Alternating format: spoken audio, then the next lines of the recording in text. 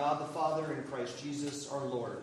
Praise is due to thee, O God, in Zion. To you all flesh shall come on account of sins. When our transgressions prevail over us, you do forgive them. Blessed is he whom you did choose and bring near to dwell in your courts. Let us pray. O God, you are infinite, eternal, unchangeable, glorious. You are holy, you are just, you are right in all your judgments. You are full of love and mercy and compassion, abundant in grace and truth. And we are just touching on those truths about your character. Your works everywhere praise you. Your glory is revealed in Jesus Christ our Savior, and we rejoice that we can come and join in that praise this morning. Come and be present in our midst by your Holy Spirit, that we might praise you, blessed and holy Trinity, one God, forever and ever. Amen. And our first hymn is number 9, All You That Fear Jehovah's Name.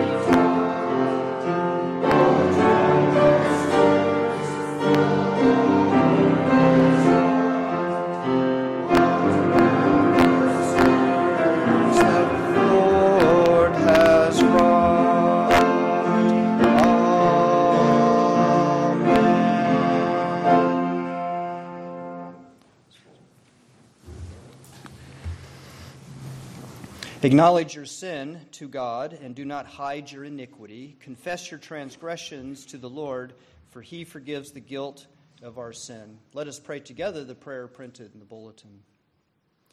Almighty God, Father of our Lord Jesus Christ, maker of all things, judge of all people, we acknowledge and confess our grievous wickedness, which we have so often committed by thought, word, and deed, against your divine majesty, provoking most justly your anger and indignation against us. We earnestly repent and are deeply sorry for these our wrongdoings. The memory of them weighs us down. The burden of them is too great for us to bear. Have mercy upon us, most merciful Father. For your Son, our Lord Jesus Christ's sake, forgive us all that is past, and grant that from this time onwards we may serve and please you in newness of life, to the honor and glory of your name, through Jesus Christ our Lord. Amen. Please stand for the assurance of pardon. Hear the good news. Christ died for us while we were yet sinners. That proves that God's love toward us, that his love comes to us before we did anything to deserve that love. Brothers and sisters in the Lord, I declare to you in the name of Jesus Christ that you are forgiven of all your sin as you have faith in Jesus Christ and do repent of your sin. This is the good news of the gospel, and we say together, praise be to God. We have many games today. In fact, some of the most important things in life are often turned into a game. It seems like we're just a game kind of culture. Games we can play and games we can watch. There are, of course, the sports games, basketball, hockey, all of that, card games, board games, video games, but also social games. With TV and video, almost everything is made into a game. War games, business games, history games, crime games, even social planning games. Dating becomes a game for some people. Brothers and sisters in Christ, being a Christian is not a game. We need to discern that. We need to recognize that that's not something we should turn into a game. Jesus told his disciples, if any man would come after me, let him deny himself, take up his cross, and follow me. In the book of Revelation, we hear of the blood of the people of God being spilled on the ground, and they are called the martyrs, Jesus' disciples who were called to give their very lives for him. That's not a game. In the epistle to the Hebrews, we hear that the Christians were exposed to abuse and affliction and imprisoned. Christians give up their wealth and public honor and family and dreams and goals and even their time for Jesus Christ. It's not a game to live as a Christian, doing only what feels good and making no sacrifice. To live as a Christian is a very wholehearted, a full life endeavor, and it's a work of a way of living that is completely dependent upon God's grace. It's not a game to live as a Christian doing only what we want to do.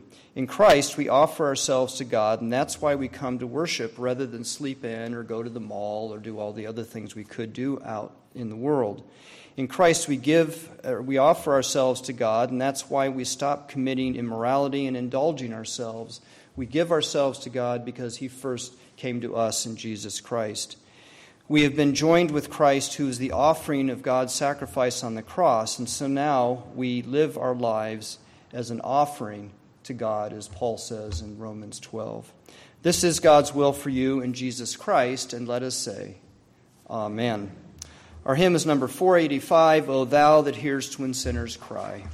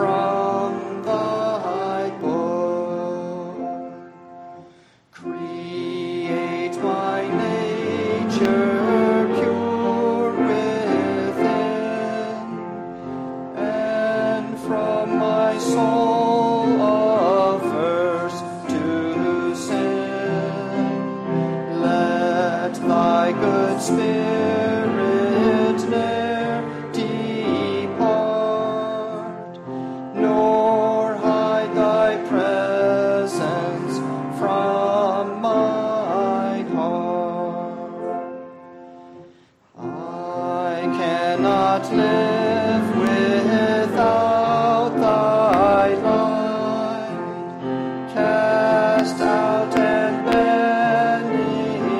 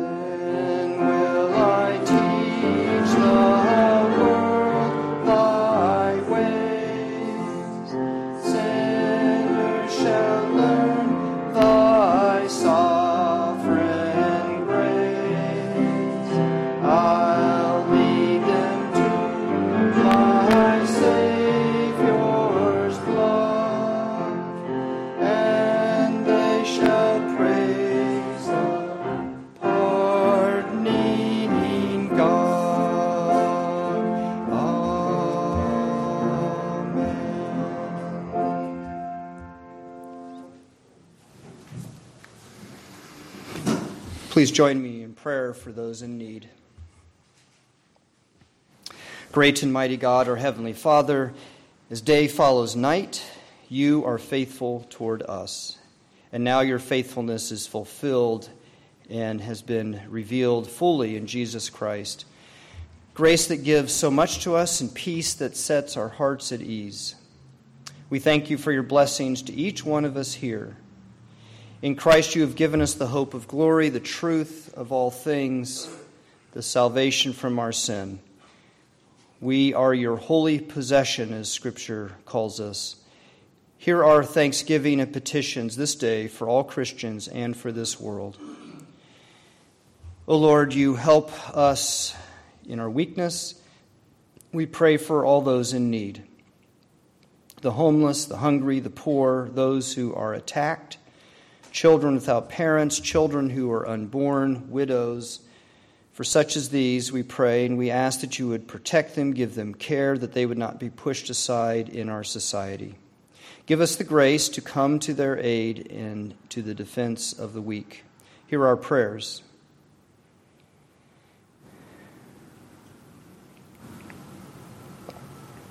For the leaders of this land, we pray. For Joe Biden, our president, for Gary Peters and Debbie Stabenow, our senators, Gretchen Whitmer, our governor. We pray for the officials who do govern us, that they would be honest and conscientious, humble, just, and fair. As you are just, may evil be punished and good honored. We pray that you would restrain people's selfish motives and lust for power, and give peace and justice to our cities. We also pray for good governments in Mali, Afghanistan, Ukraine, China, the United States, North Korea, Iran, Mexico, and Syria. And we pray you would stop acts of terror in many of these nations. Hear our prayers.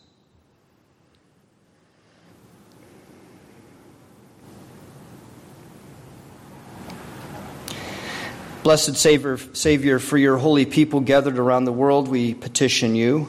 Guard and keep those who are isolated from the rest of your church, so that they may continue in the Christian faith, in Christian worship, and Christian love. Keep them in fellowship with us by the bond of your Spirit, and make us mindful of that fellowship. Give grace and peace in Christ so that they hold fast to the word of our salvation, and their ministers would faithfully proclaim it. Hear our prayers for the Christian churches in Iraq and Lebanon, Saudi Arabia, Cuba, Turkey, and other places where the church is put to the test. Hear our prayers.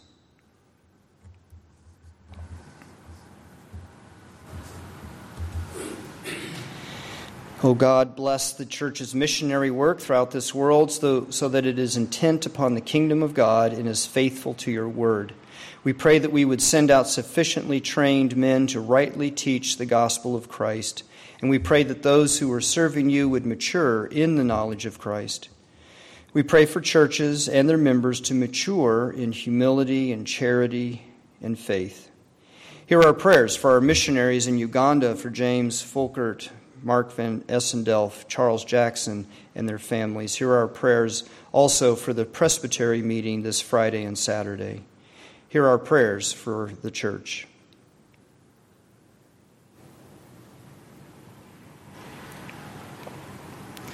O Father, for our needs, we do also pray for your beloved people in this congregation and our friends, for those we know who struggle with weakness and temptation, with sickness and grief and discouragement.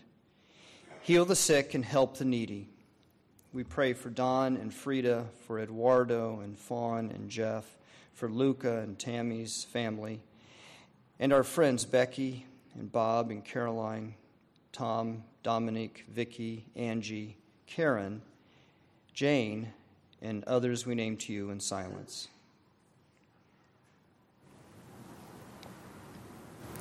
We thank you for hearing our prayers and giving health and work, comfort, strength of faith, perseverance, protection, and just simply upholding us when we are unable to even get out of bed. Receive our thanks, O God. Bless this church and give us growth by your word so that we may persevere in the new life of Christ and be his witnesses in this place where we live. Unto you, Almighty God, by your Spirit, who helps us as we commit our prayers to you, in the name of Jesus Christ, who taught us to pray, saying, Our Father, who art in heaven, hallowed be thy name. Thy kingdom come, thy will be done, on earth as it is in heaven. Give us this day our daily bread, and forgive us our debts, as we forgive our debtors. And lead us not into temptation, but deliver us from evil. For thine is the kingdom, and the power, and the glory forever. Amen. Let us present our gifts and offerings to the Lord.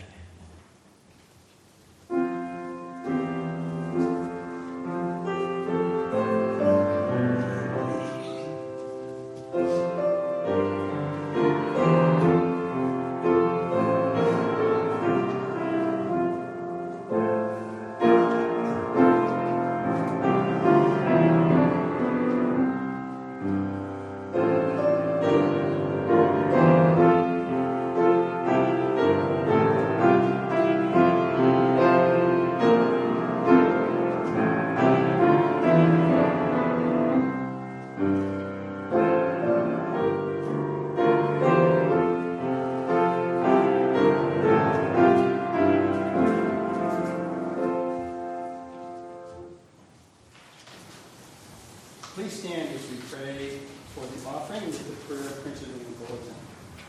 Let us pray. Merciful God, we offer you these humble gifts, signs of your goodness and mercy. Receive them with our gratitude, that through us all people may know the riches of your love in Christ. Amen.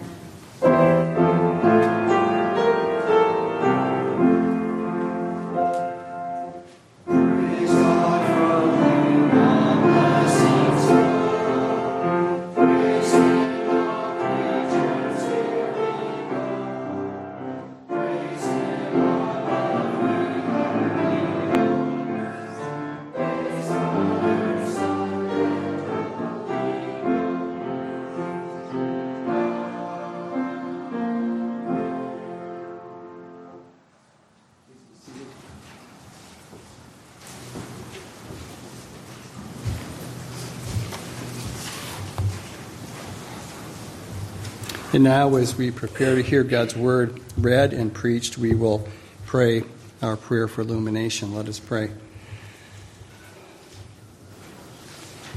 Father in heaven, we pray that by your Spirit you would open our ears and our minds and our hearts to receive your word. It is life to us. And we pray that in your power it would bear the fruit to which you purpose it, and that the result would be that we glorify you. We ask this in Christ's name. Amen. Our reading begins in Daniel.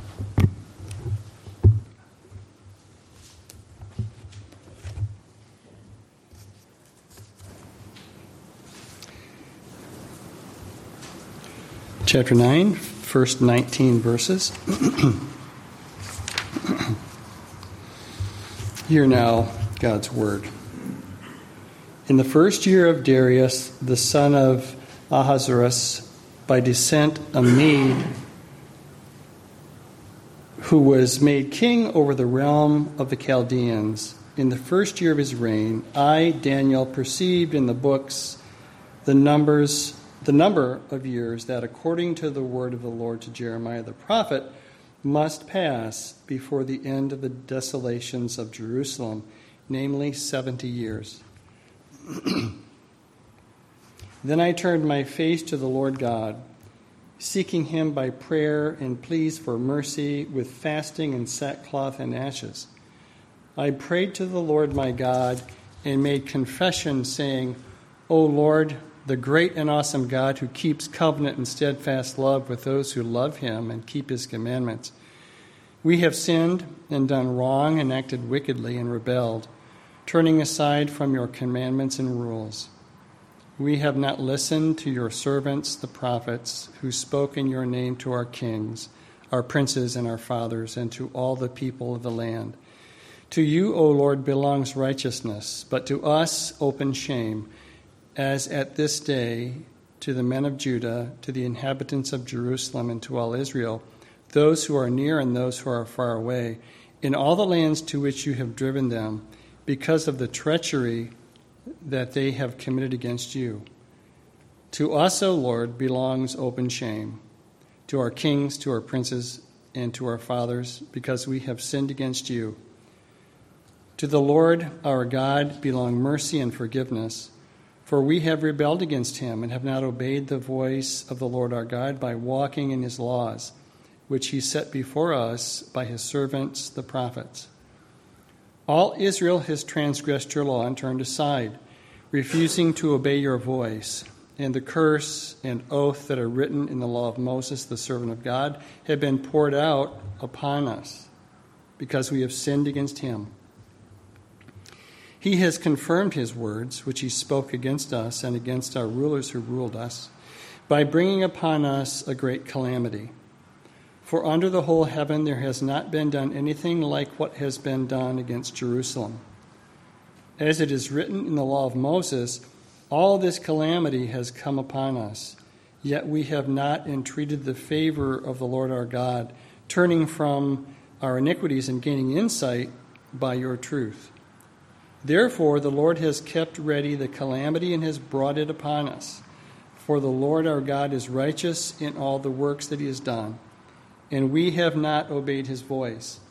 And now, O Lord our God, who brought your people out of the land of Egypt with a mighty hand, and have made a name for yourself, as at this day, we have sinned, we have done wickedly.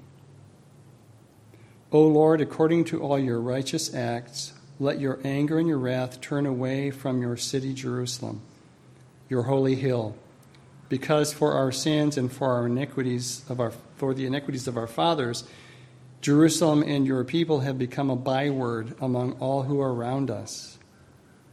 Now therefore, O our God, listen to the prayer of your servant and to his pleas for mercy, and for your own sake, O Lord, make your face to shine upon your sanctuary, which is desolate. O my God, incline your ear and hear. Open your eyes and see our desolations, and the city that is called by your name. For we do not present our pleas before you because of our righteousness, but because of your great mercy. O Lord, hear. O Lord, forgive. O Lord, pay attention and act. Delay not, for your own sake, O my God, because your city and your people are called by your name. Our Psalter reading is in the bulletin.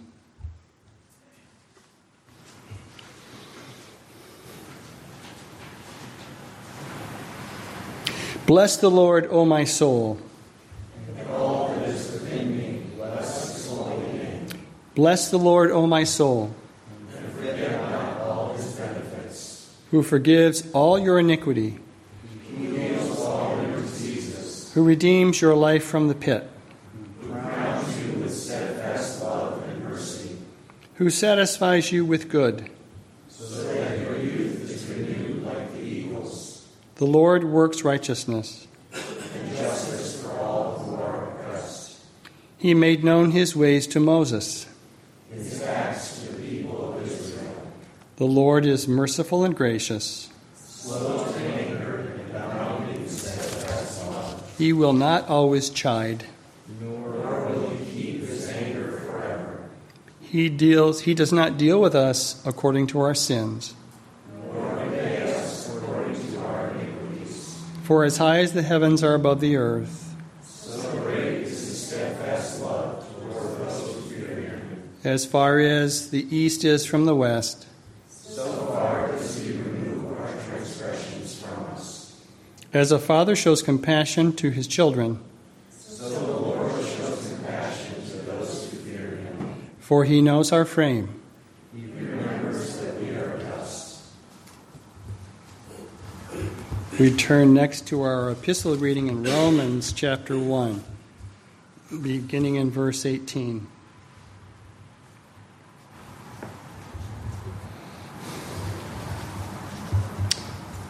For the wrath of God is revealed from heaven against all ungodliness and unrighteousness of men, who by their unrighteousness suppress the truth. For what can be known about God is plain to them, because God has shown it to them. For his invisible attributes, namely his eternal power and divine nature, have been clearly perceived ever since the creation of the world in the things that have been made. So they are without excuse.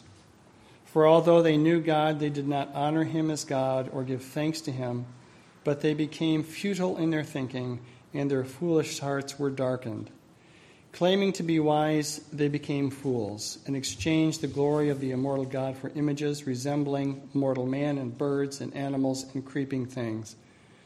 Therefore God gave them up in the lusts of their hearts to impurity, to the dishonoring of their bodies among themselves, because they exchanged the truth about God for a lie, and worshipped and served the creature rather than the Creator, who is blessed forever.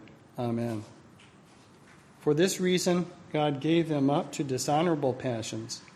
For their women exchanged natural relations for those that are contrary to nature, and the men likewise gave up natural relations with women, and were consumed with passion for one another, men committing shameless acts with men, and receiving in themselves the due penalty for their error. And since they did not see fit to acknowledge God, God gave them up to a debased mind to do what ought not to be done. They were filled with all manner of unrighteousness, evil, covetousness, malice. They are full of envy, murder, strife, deceit, maliciousness. They are gossips, slanderers, haters of God, insolent, haughty, boastful, inventors of evil, disobedient to parents, foolish, faithless, heartless, ruthless. Though they knew God's decree that those who practice such things deserve to die, they not only do them, but give approval to those who practice them. And finally, our gospel reading in Matthew chapter 26, verse 26 through 29. Now as they were eating, Jesus took the bread, and after blessing it, broke it, and gave it to the disciples, and said, "Take, eat, this is my body." And he took a cup, and when he had given thanks, he gave it to them, saying, "Drink of it, all of you. For this is my blood of the covenant, which is poured out for many for the forgiveness of sins. I tell you, I will not drink again of this fruit of the vine until that day when I drink it new with you in my Father's kingdom." The word of the Lord. Thanks be to God.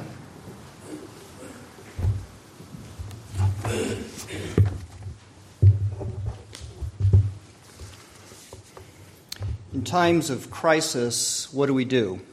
We cast blame. Pointing the finger is an ancient art. Just think of Adam pointing his finger at Eve in the Garden of Eden. He said to the Lord, "The woman whom you gave to be with me, she gave me the fruit of the tree, and I ate." Just think of Cain, who when the Lord asked where his brother Abel was after Cain had killed him, said, "I don't know. Am I my brother's keeper?" In other words, why are you asking me? My brother's responsible for himself. Or when Pontius Pilate in Matthew's Gospel ordered Jesus to be crucified, he took water and washed his hands before the crowd, saying, "I am innocent of this man's blood. See to it yourself." And that was before he turned Jesus over to the guards to be crucified. Casting blame, however, is not limited to times past. Our society has become adept at blaming others. It's become a reflex. There was even a landmark study published in 2001 that determined that we blame others because our brain responds more strongly to bad experiences than good ones, and our memories retain them longer, and so it's just easier for us to blame other people. Maybe because we think of ourselves before we think of others. When there's trouble in a marriage, husbands blame the wife, and the wives blame the husbands. Children grow up and blame their parents for their personal problems. When people get cancer, they look for a scapegoat, which is usually a company that manufactured a product or a property owner who was negligent. I took a tour some years ago with my family in Edinburgh, Scotland, and we were grouped together in a courtyard between old buildings. The courtyard itself was paved with large stone blocks, some of which they'd been pushed up near a tree in the middle of the courtyard. And a pile of these stones was beside the tree, and there was that yellow caution tape stretched around the perimeter of the stones. The tour guide pointed to the pile and told us that a woman from the United States on a previous tour had walked too close to the stones and tripped, injuring her leg. A few weeks later, she filed a lawsuit against the owner of the property for her distress and won. The guide said that lawsuits like this were highly unusual in Europe. He said in Europe, people put their head down and say, sorry, sorry, sorry, when there's a mishap. Americans, on the other hand, he said, will turn around and sue you. Our society as a whole has been configured to blame others. The drug abuse problem in our nation is the pharmaceutical industry's problem. Law firms advertise class action suits to lure people into potential multi-million-dollar court settlements. Camp Lejeune, you've probably heard about that. Roundup pesticide, asbestos, these are just some examples. One ethnic group blames another for social problems. These days, there is general blame of those with European ancestry for many social problems like racism, obesity, and air pollution. And I found some stories on the web that justify each one of those. Without a doubt, there are crises caused by people, groups of people, businesses, and governments. And most of the things I have mentioned are real problems for people. It's not to denigrate or dismiss these problems. There are also large-scale calamities that one nation brings on another, such as the Russian-Ukrainian war. There are racial tensions in society, and there is gang violence. On occasion, God gets blamed for the crises in this world. Usually, I think our society leaves God out of it unless the church is in question or someone as a Christian presents themselves. Then our society will poke its finger at God. We hear pointed questions when there is a crisis like these. What kind of a God would punish people? Why does God not do something? If God did this, he's not good. Those are the kinds of things we hear in our society. Sometimes, when people want to take aim and blame God, but anymore, our society doesn't even consider God for blame. We're quick to point the finger at others, which makes our lesson from Daniel stand out. Daniel chapter 9 is set in the calamity for Judah during the time that stretched from the Babylonian Empire to the Greek Empire.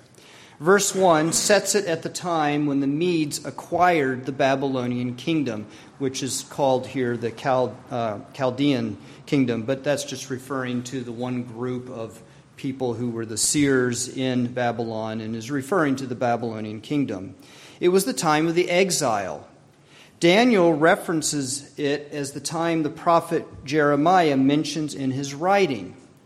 For example, Jeremiah 25, 8 through 14 talks about the time of the exile, and part of what he says is this: Behold, or God says, I will send for all the tribes of the north, declares the Lord, and for Nebuchadnezzar, the king of Babylon, my servant, and I'll bring them against this land and its inhabitants and against all these surrounding nations.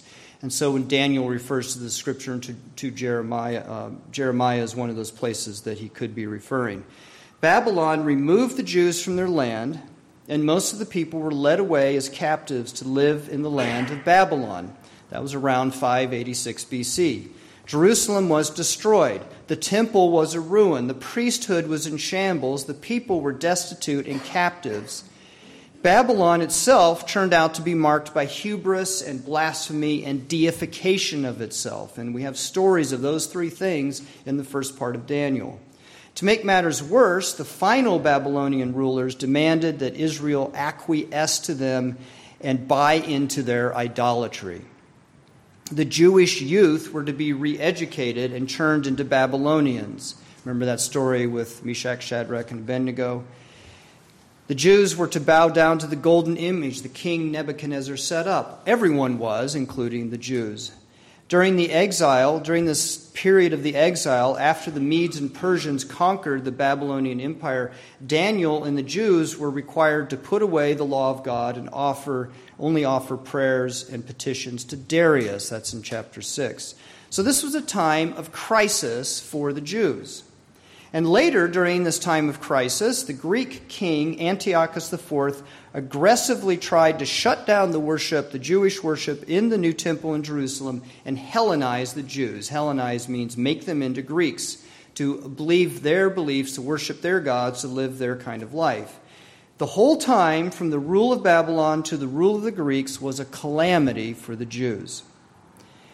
Unlike American society today, Daniel and the Jews knew that God was present, even during this calamity. It was not just a calamity with the Babylonians and the Greek pushing hard against the Jews. God was there as well. And so Daniel, in his prayer, refers to the covenant that God made with Israel. In verse 4, he addresses God, "O Lord, the great and awesome God who keeps covenant." And also in verse 11, Daniel brings up the curse and the oath that are written in the law of Moses, the servant of God. The law of Moses was a large part of the covenant that God made with Israel.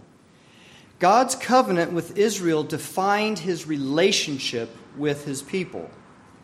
You might think of Exodus. We usually hear Genesis, Exodus. We hear those two writings as just they sort of stand out on their own for us.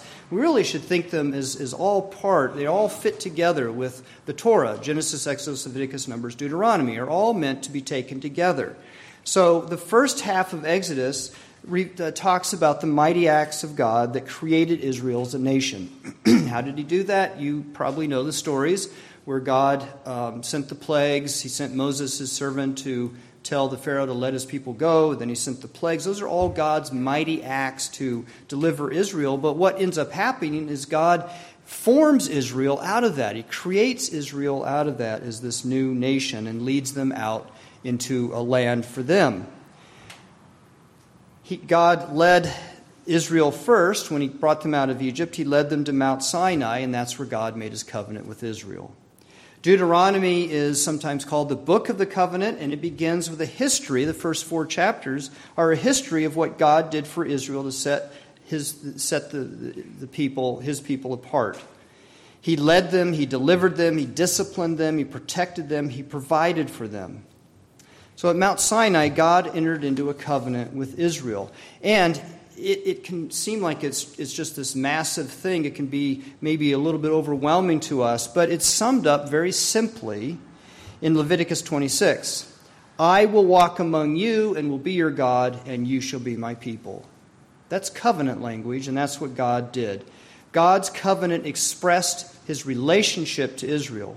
And in that relationship, God had been in the right for Israel. And this is important to hear. He had been in the right for Israel. And that's what Daniel says several times in his prayer. So God was in the right for Israel. For example, Micah chapter 6, verse 5, in that verse, God reminds Israel of how he acted on behalf of the right for Israel. He said, "O my people, remember what Balak king of Moab devised, and what Balaam the son of Beor answered him, and what happened from Shittim to Gilgal, that you may know the saving acts of the Lord." He had acted in the right for his people. In each of these cases, God had been a faithful rock and deliverer according to his word, according to what he had promised to Israel. God had acted with authority for what is right. Isaiah says, "But the Lord of hosts is exalted in justice, and the holy God shows himself holy in righteousness," or in right. When Israel sinned, God also acted for the right. See, it's pretty easy for us to say, well, God acted in the right when he did things for us that helped us, when he delivered us, or when he gave us things that we wanted. Israel could say that very easily. But when Israel sinned, was God still acting in the right? Well, that's what the Scripture says, and Daniel affirms that as much. So does Nehemiah. God also acted for the right when Israel sinned. Nehemiah prayed a prayer of confession, much like, in many ways, with some of the same themes as Daniel. And he recalled the incident of the golden calf. which Israel built in the wilderness and worshipped instead of the Lord their God, which actually happened when they were at Mount Sinai. God acted in the right when he judged Israel for its sin because he was their God, not the golden calf, and he's the one who brought them out of the land of Egypt. The golden calf did not do that. But Nehemiah also said that God is in the right because he's ready to forgive. He's gracious and merciful, slow to anger and abounding in steadfast love, and did not forsake Israel. God's covenant with Israel was for the good, and when Israel sinned, God was right to judge them. Daniel confirms this in verse 11. All Israel has transgressed your law and turned aside, refusing to obey your voice, and the curse and the oath that are written in the law of Moses, the servant of God, have been poured out upon us because we have sinned against him. God acted in the right in his covenant with Israel. Acting in the right is not doing acting in the wrong is not doing anything about sin and wickedness and rebellion. That would be acting in the wrong. And there are plenty of rulers who do that, but God's not one of them. God was in a relationship with Israel in which he acted for the right. God is also in relationship with the whole world, not just with Israel. In Reformed theology, we talk about God's covenant with creation. Our confession calls it the covenant of life. God created the world, and he doesn't leave it to live on its own. In fact, quite frankly, it can't live on its own. God bound himself to his creation for its good. But humanity sinned, and when humanity turned away from God and created its own gods and decided to live its own way, he judged it for its good. Only God is our Creator and Lord. So in Romans chapter 1, the Apostle Paul explains what God did with the sinful human race. He gave it up. God gave up sinful humanity to its foolish thinking, to its moral corruption, and to its fracturing of human life. And Paul uses that phrase 3 times in there. It kind of sets off 3 paragraphs in Romans chapter 1. God gave up sinful humanity to its foolish thinking, to its moral corruption, and to its fractured human life. Giving up the sinful world to its sin does not mean that God gave up on the world. God's judgment of us was right because our sin is destructive and harmful. God reveals that to us with his judgment of our sin. Yet God was also in the right by acting to deliver us from our sin and our idolatry, which leads to all this sin that's being described in Romans 1. Sending his Son, Jesus Christ, to save us was God acting in the right for us. Jesus defeats the power of sin, he rescues us, he turns us back to God, giving us new life with him. And in doing so, God acted in the right for the world. God has been faithful in his relationship with his creation, judging it and saving it. God is not in the wrong for the calamity and crises in this world. And Daniel says that over and over again in his prayer. The calamity that Israel was facing was because of its sin. Verse 11, again, he prays, all Israel transgressed your law and turned aside, refusing to obey your voice. And the curse and oath that are written in the law of Moses, the servant of God, have been poured out upon us because we have sinned against him. Israel's calamity was Israel's fault, not God's fault. God was right in judging Israel's sin and sending the calamity upon the people because God acts for what is good in his creation. God was always right and also right for granting his mercy and pardon to Israel in order to restore them to what is good. Now, if God had done nothing, as so many people in this world think that God should do, he should just kind of stand back and maybe be a cheerleader for us on the side, but that's about it. If God had done nothing, then he would be in the wrong. And it's the same for us. It wasn't just for Israel. It's the same for us. Those who would blame God for the real consequences of sin and the calamities that come in this world because of our rebellion against him are wrong. It's wrong to blame God for those things. God is not to blame. We ourselves are to blame. We must confess our sin, and that's what Daniel does in our reading this morning. In verses 4 through 19 are the prayer. And we can learn something about confessing our sin from Daniel's prayer. there's a pattern in it of going back and forth between God and Israel. For example, the prayer begins with Daniel's acknowledging who God is according to how he has revealed himself to Israel in verse 4. O Lord, the great and awesome God who keeps covenant and steadfast love with those who love him and keeps his commandments. This is echoing language of Israel's relationship with God and how God had revealed himself to Israel. And then it shifts to Israel. We have sinned and done wrong and acted wickedly and rebelled, turning aside from your commandments and rules. So it speaks to God, and then it speaks to Israel. Daniel speaks of himself and Israel. And so as you listen to Daniel's prayer, it goes back and forth like this all the way through, at least almost to the end. Confession of sin recognizes who God is according to his acts that are testified in Scripture. We don't make up who God is. We recognize who he is according to how he's revealed himself as testified in Scripture. We know God by how he acted for Israel and ultimately how he acted for us in Jesus Christ. When we confess our sin, it's important that we confess who God is and what he does. That should be a part of our confession of sin. Confession of sin also admits what we have done. Not just who God is and what he's done, but also what we have done. And Daniel prays a corporate prayer of confession of sin. It's for the nation of Israel along with its rulers. So it is in verse 8, To us, O Lord, belongs open shame, to our kings, to our princes, and to our fathers, because we have sinned against you. I've heard some confessions of sin that never actually confess anything. They're very wordy and very flowery, and maybe even use a lot of scripture or biblical language. But they actually, if you listen to them, they never confessed anything. The confessor says things like, if I have offended you, or it goes on and on about the wrongs done to me. And in Christian piety, there's a place for talking about wrongs done to us, but not in the confession of sin. It's a confession of sin. We're confessing our sin. In the confession of sin, we must confess our failure to obey God, our rebellion against him, our wrongdoing. And there are different kinds of confession of sin in the church. We confess our sin corporately, like Daniel's prayer. We may also confess our individual sin, individual confession. We could say something like, Oh God, forgive me for being arrogant, for being uncharitable, for turning away from somebody in need, for hating someone, and so on and so on. Another thing we can learn from Daniel's prayer is that it asks for God's mercy and forgiveness. God acts in the right to forgive us, and it is right for us to ask for his forgiveness.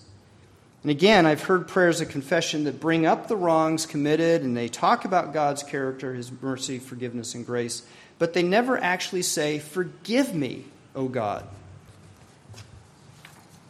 Daniel's prayer ends with a fourfold plea for pardon and mercy.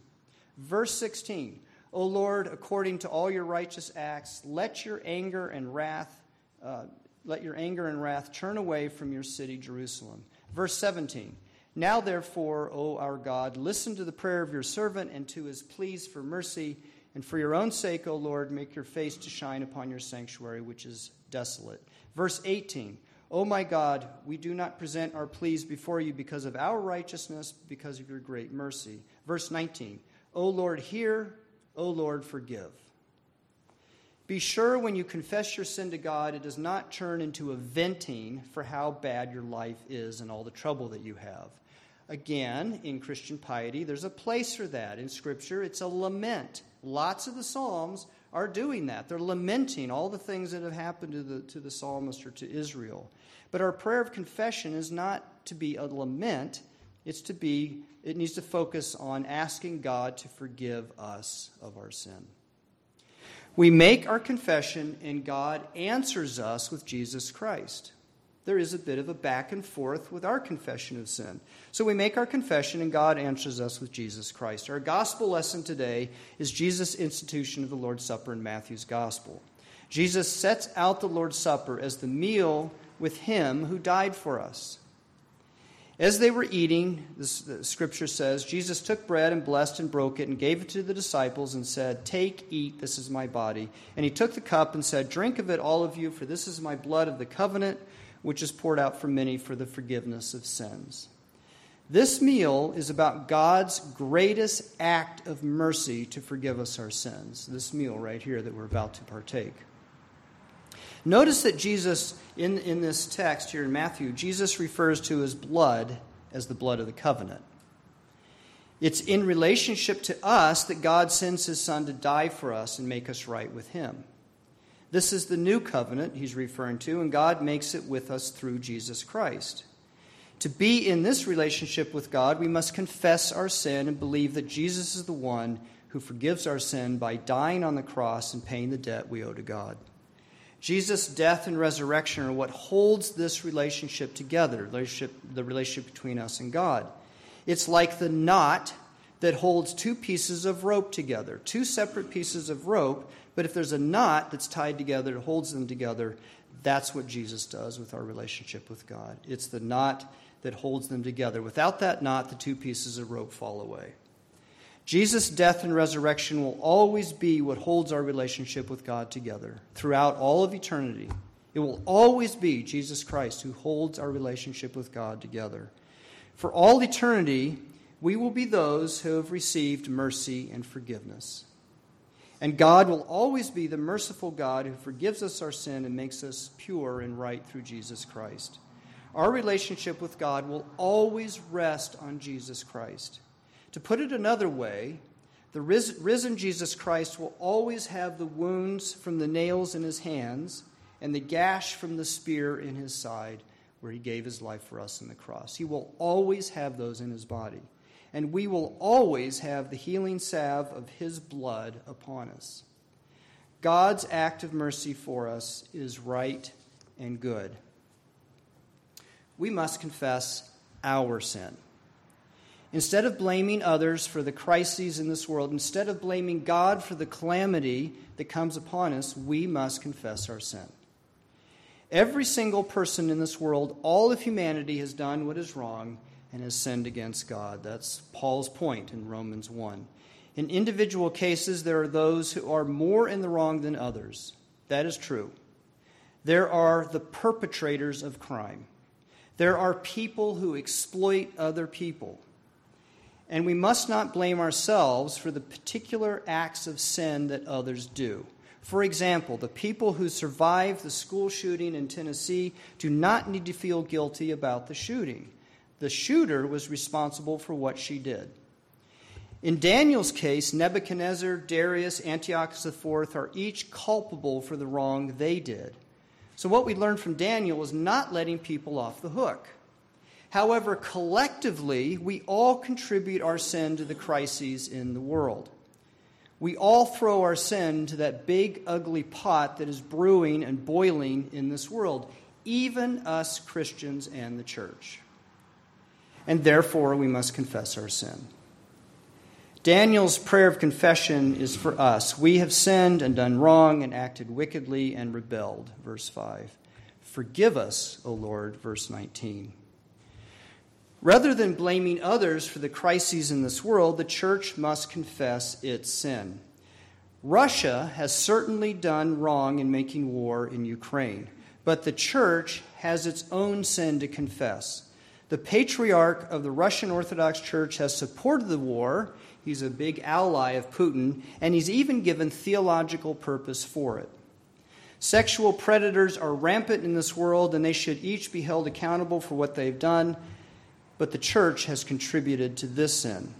We all know of the Catholic priest scandal, and now the police have solved a cold case from 1975 that involved a young girl and a retired Reformed pastor from the CRC, the Dutch Reformed Church, and he confessed to abducting her and killing her. Racial hatred has been committed by different groups in our society, and those who hate others because of their race have created great harm, but the church has also contributed to racial hatred. And that's a big issue right now in the PCA. Some of its churches are older. The PCA formed in the South, and some of its churches had, in existence before the PCA. and some of those churches had a history of supporting segregation and slavery. The 2016 General Assembly of the PCA passed a resolution confessing its sin of racism.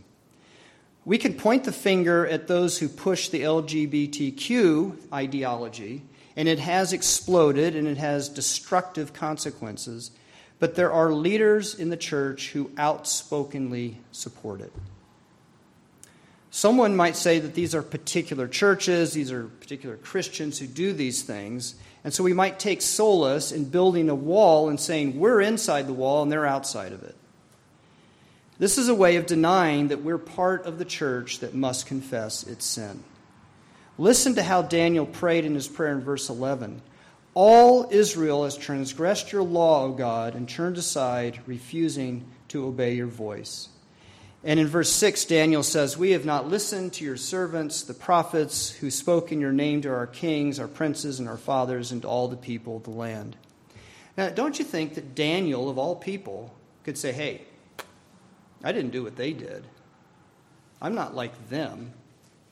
I don't need to confess those sins, those national kinds of sins. And yet that's what he's doing. It's always we in Daniel chapter 9 in this prayer. We share in the wrongdoing of the church. Our sin is collective, which is why we must make a general prayer of confession for ourselves as part of the church. Finally, our confession of sin is a testimony to the world. Just like Daniel's confession of sin serves as a testimony to us that we share in the blame for the crises in the world, so the church's confession of its sin testifies to the world that we all are sinful and must be forgiven by God. So as we include that prayer of confession, the corporate prayer of confession, in our worship service, and as we always are willing to confess our sin in the church, we bear testimony to the world that, it's not just you and them who have a problem. It's not just those out there who've done something to me or to us. We're all in this, and we've all done things to contribute to it. We confess our sin, and we say with Daniel, O Lord, hear, O Lord, forgive. O Lord, give heed and act. Do not delay for your own sake. Amen. Let us pray. Lord God, most merciful, we confess that we have sinned through our own fault and in common with others, in thought, word, and deed, and through what we have left undone. We ask to be forgiven. By the power of your Spirit, turn us from evil to good, help us to forgive others, grace to obey your commandments, and keep us in your ways of righteousness and love. Through Jesus Christ our Lord. Amen. Please stand and let us confess our faith with the creed in the bulletin. We believe in one God, the Father Almighty, maker of heaven and earth, of all things visible and invisible, and in one Lord Jesus Christ, the only begotten Son of God, begotten of his Father before all worlds, God of God, light of light, very God of very God, begotten, not made, being of one substance with the Father, through whom all things were made, who for us and for our salvation came down from heaven and was incarnate by the Holy Spirit of the Virgin Mary and was made man, and was crucified also for us under Pontius Pilate. He suffered and was buried, and the third day he rose again according to the Scriptures, and ascended into heaven, and is seated at the right hand of the Father. And he shall come again with glory to judge both the living and the dead, whose kingdom shall have no end. And we believe in the Holy Spirit, the Lord and giver of life, who proceeds from the Father and the Son, who with the Father and the Son together is worshipped and glorified, who spoke by the prophets. And we believe in one holy, Catholic, and apostolic church. We acknowledge one baptism for the remission of sins, and we look for the resurrection of the dead and the life of the world to come. Amen. Our hymn is number 498 as we come to the table with our Lord. Jesus, what a friend for sinners.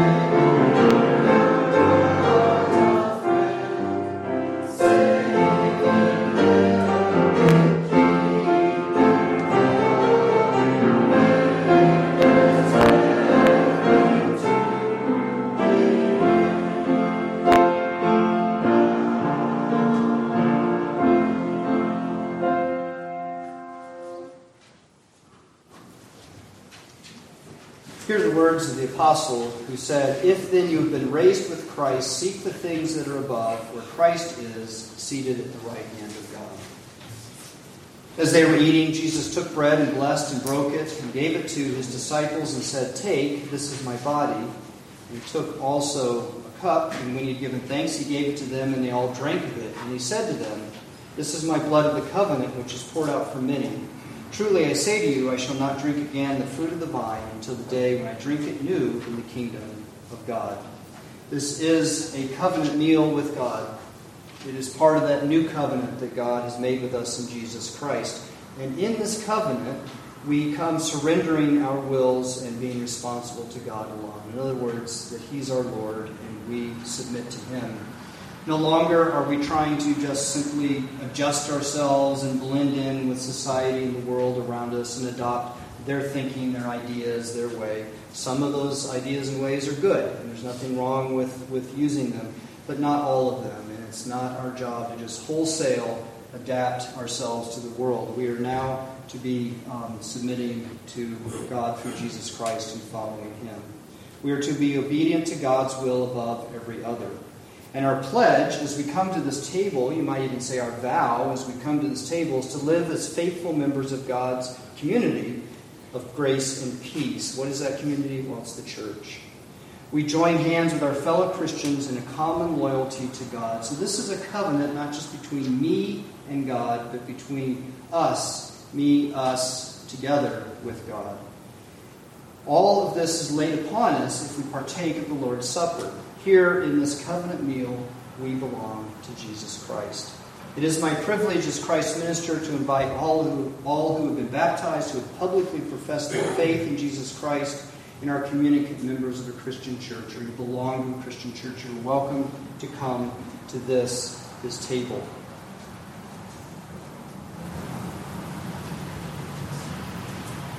Join with me now in giving thanks to God for our salvation and the new life we receive through Him. The Lord be with you. And also with you. Lift up your hearts. We lift them up to the Lord. Let us give thanks to the Lord our God. It is right to give Him thanks and praise. We give you thanks, Almighty God, because you have created us in your image. You've given us a world full of good things, but most of all, you've sent your beloved Son, who, though He was equal with you, even though being God, He became a man and lived among us as the servant of your salvation. He was obedient even to die on the cross so that we might pass from death to life. He was put to death for our trespasses and raised for our justification. And therefore, with all of heaven, we praise your great and glorious name, saying, "Holy, holy, holy, Lord God of hosts, heaven and earth are full of the majesty of your glory. Hosanna in the highest." And now we pray that you would consecrate this bread and cup so that our eating of this bread and drinking of this cup may be for us a participation in the body and blood of our Lord Jesus Christ. For we profess our faith with the church. We dare not take this meal without faith in Christ, and so we do profess our faith. Christ has died, Christ has risen, Christ will come again. We thank you that even as there is one bread and one cup, so the church is one, and together with all your holy people, we have been united to Christ. We praise you, we glorify you forever, Jesus Christ our Lord, through whom all good things come, and who has blessed us with the life-giving Spirit. To you is all the honor and glory, along with the Father and the Holy Spirit. And we offer our thanksgiving with one voice, and we say together, Amen. The Lord Jesus Christ took the bread, and after giving thanks, He broke it and said, "This is my body given for you." And He also took the cup, saying, "This cup is the cup of the new covenant, sealed in my blood, shed for you for the forgiveness of sins. As often as you drink it, do this in remembrance of me."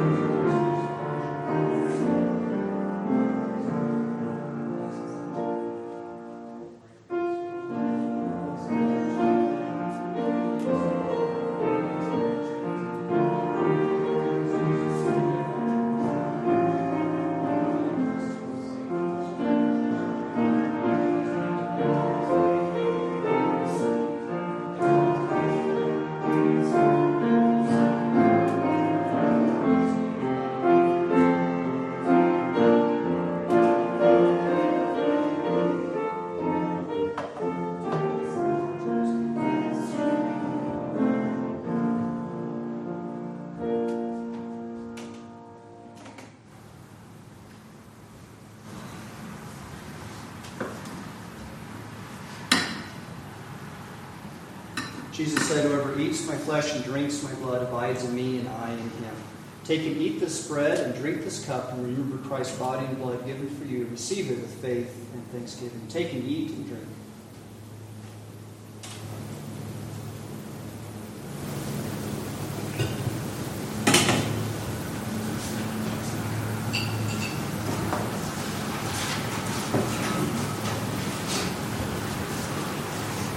Let us bow our heads in prayer. Eternal Father, we thank you for nourishing us with these heavenly gifts. May our communion in Christ strengthen us in faith, build us in hope, and make us grow in love. For the sake of Jesus Christ our Lord. Amen. Final hymn is number 384. Lord, dismiss us with your blessing.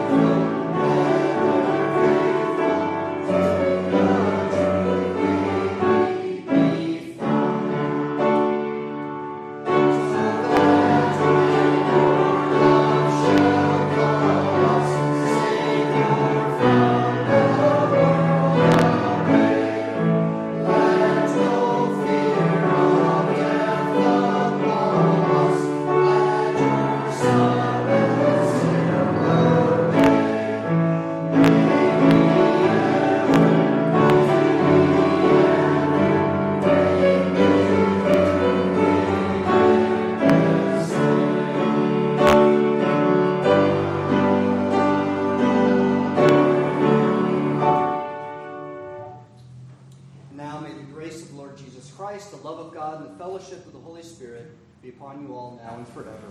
Amen.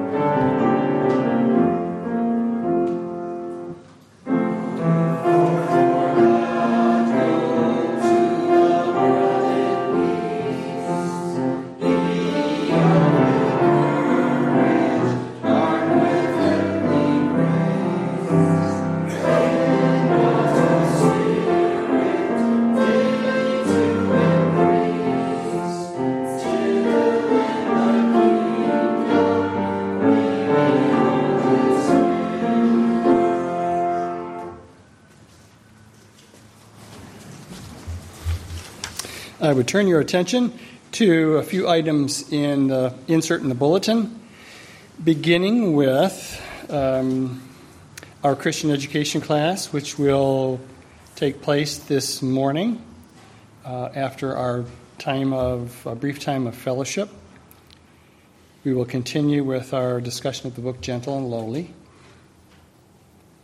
Our next Sunday meal is on August 6th here at the church.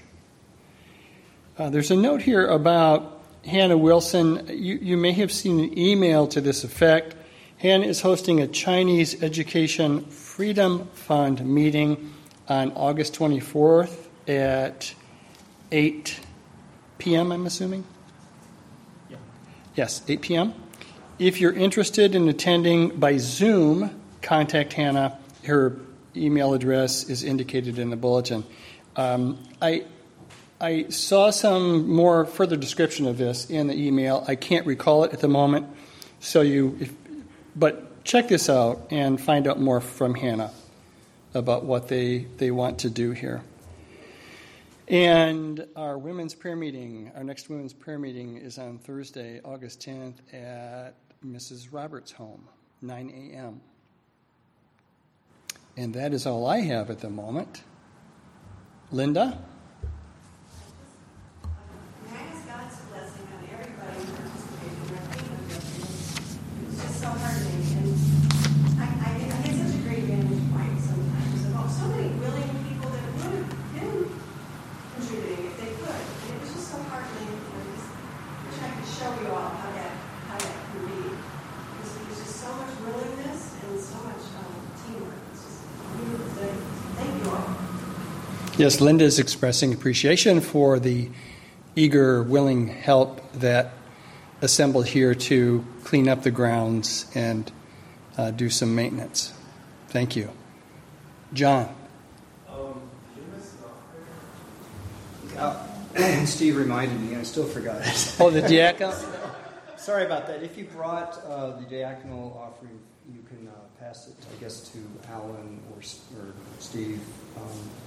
So I just get into what I'm doing, and I sure. So Old age.